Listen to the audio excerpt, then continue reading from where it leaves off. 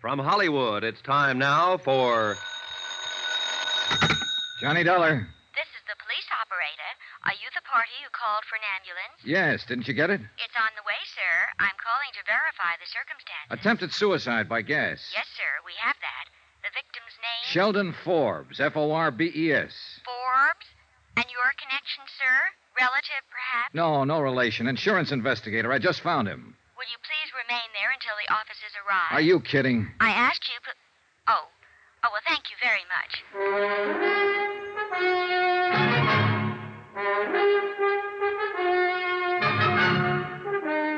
Tonight and every weekday night, Bob Bailey in the transcribed adventures of the man with the action-packed expense account, America's fabulous freelance insurance investigator. Yours truly, Johnny Dollar.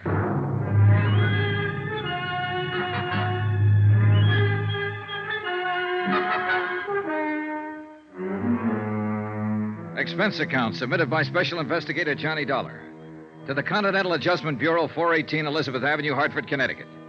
The following is an accounting of expenditures during my investigation of the Forbes matter. Sheldon Forbes pleaded guilty to a $4,285 embezzling charge.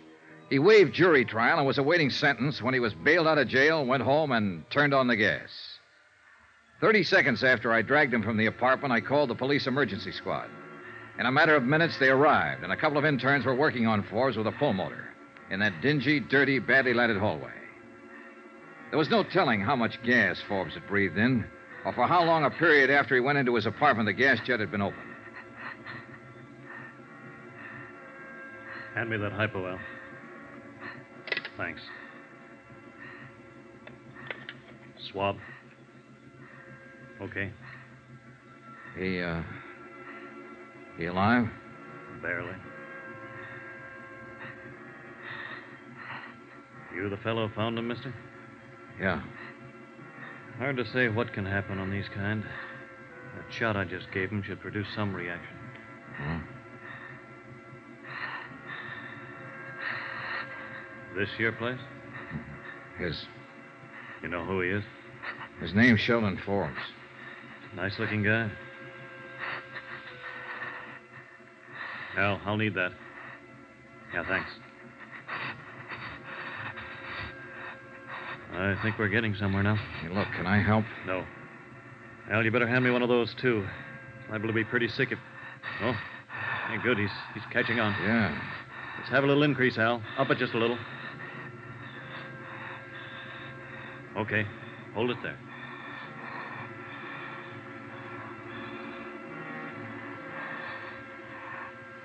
The intern and his assistant worked quietly and methodically. There was nothing I could do but stand and watch. After about a half an hour, the color of Forbes' skin seemed to me a little more close to normal. His eyes were still closed, though, and he showed no signs of movement. I waited.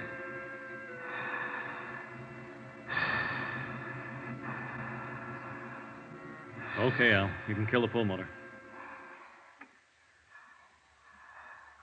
Getting some pulse now. Respiration, too. Will he make it? It depends, mister. If he has any kind of heart condition, it'll be tough. We can tell more when we get him into a hospital. Nothing more we can do for him here. Okay, Al. Have the boys load him up. Let's get out of here.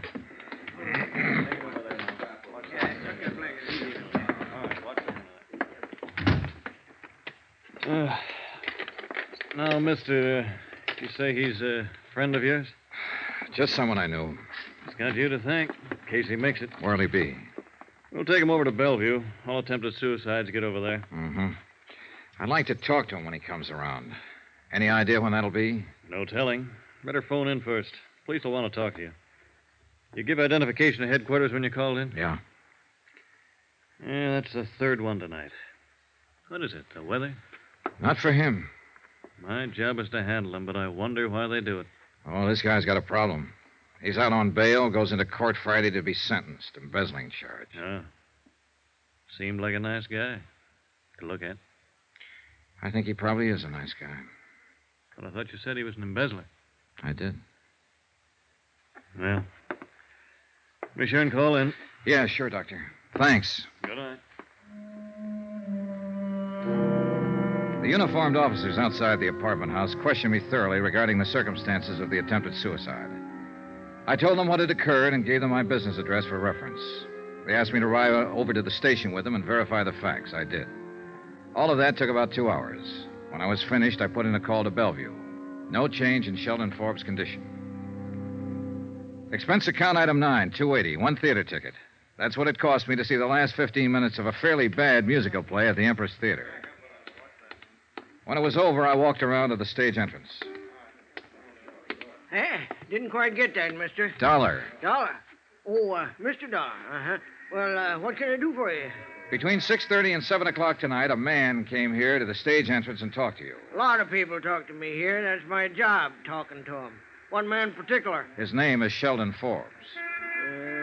Don't remember nobody named Forbes. Well, maybe he didn't give his name. He was a tall man, about my size, 30 or so, dark hair, clean cut. Wore a tweed suit. Beats me. Did he come here to see somebody in the show? Is that it? He might have, I don't know. Well, how do you know he came here? I followed him. I saw him. Huh? It's a business, my business. I'm an investigator. Oh, wait now. Did he have a hat on tonight? No, he didn't. A short haircut? Yeah, do you remember him? Sure. What's he done? Struck me as a nice young fella. He's been around here a lot of times. Sheldon Forbes, yeah. I didn't recognize the name at first. Would you mind telling me why he comes around here?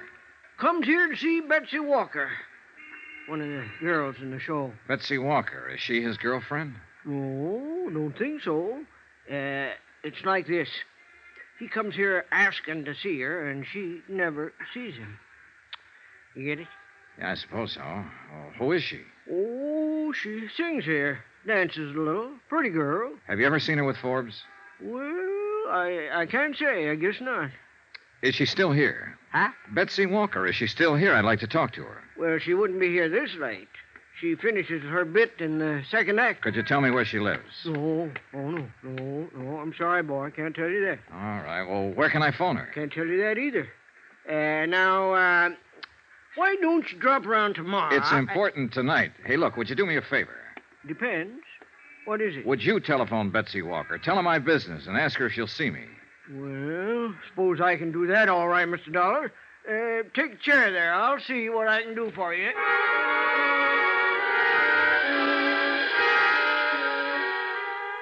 The doorman did all right. Expense account item 10, $2.65, cab fare. I gave up my rented car and had the cab driver find the address Betty Walker had given. It was a rather nice apartment in a rather nice part of town, and was almost 1 a.m. when I got there. She met me at the door, wrapped in a chenille dressing gown with cold cream on her face. Miss Walker? You must be Mr. Dollar. Yes. Now, just wait a minute. Do you mind if I see some kind of identification or something like that? Oh, no. Here you are. Hartford, Connecticut. Oh, you'd be surprised at some of the things some men will try. Come in, please. Thank you. I didn't quite understand Frank on the telephone. Frank? Oh, the doorman at the theater. Yes. I didn't know quite what to make of it. Goodness, are you really an insurance detective? Yes, and I'd appreciate you letting me see you tonight, Miss Walker. Sit down. Can I fix you a drink? No, thanks. Frank mentioned something about Forbes.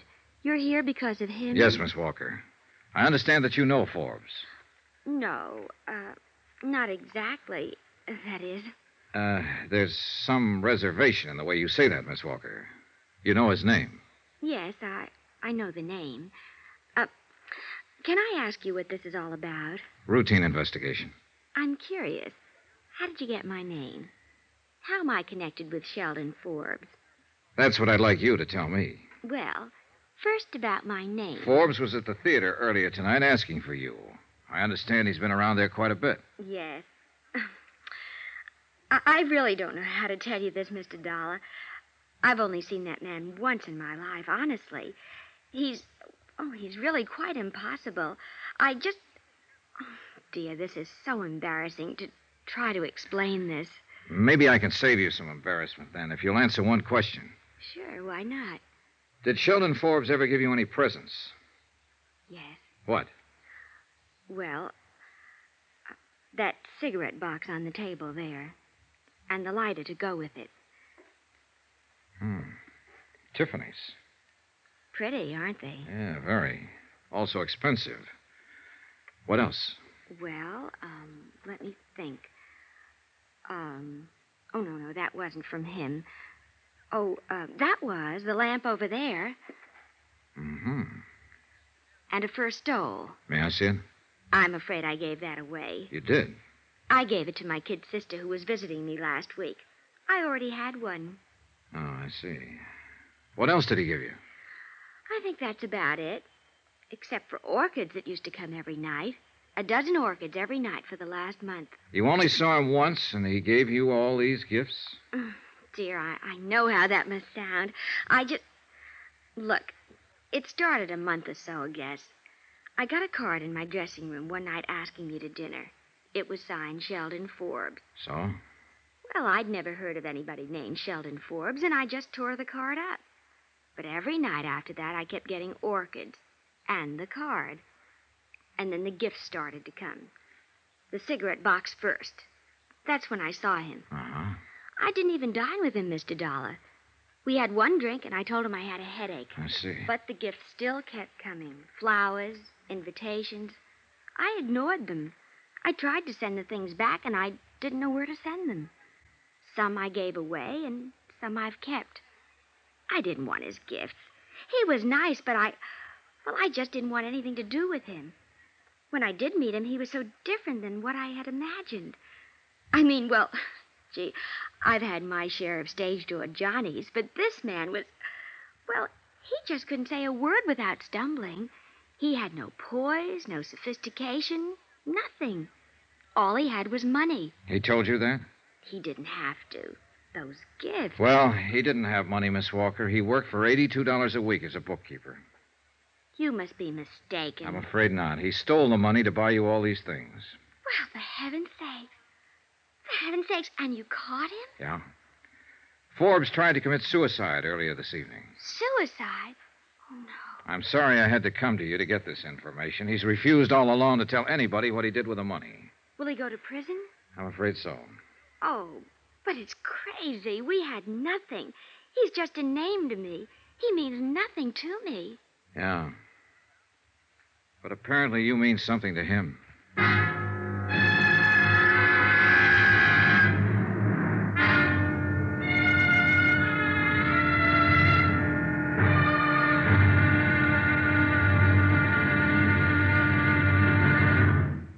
There'll be another intriguing episode in our story of the Forbes matter tomorrow. Tomorrow, proof that $4,285 worth of unrequited love can spell 3 years of prison.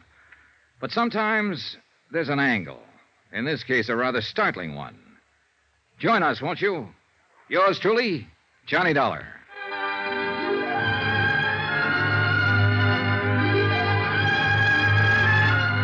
Yours truly, Johnny Dollar, starring Bob Bailey, is transcribed in Hollywood. Written by John Dawson, it is produced and directed by Jack Johnstone. Be sure to join us tomorrow night, same time and station, for the next exciting episode of Yours truly, Johnny Dollar. Roy Rowan speaking.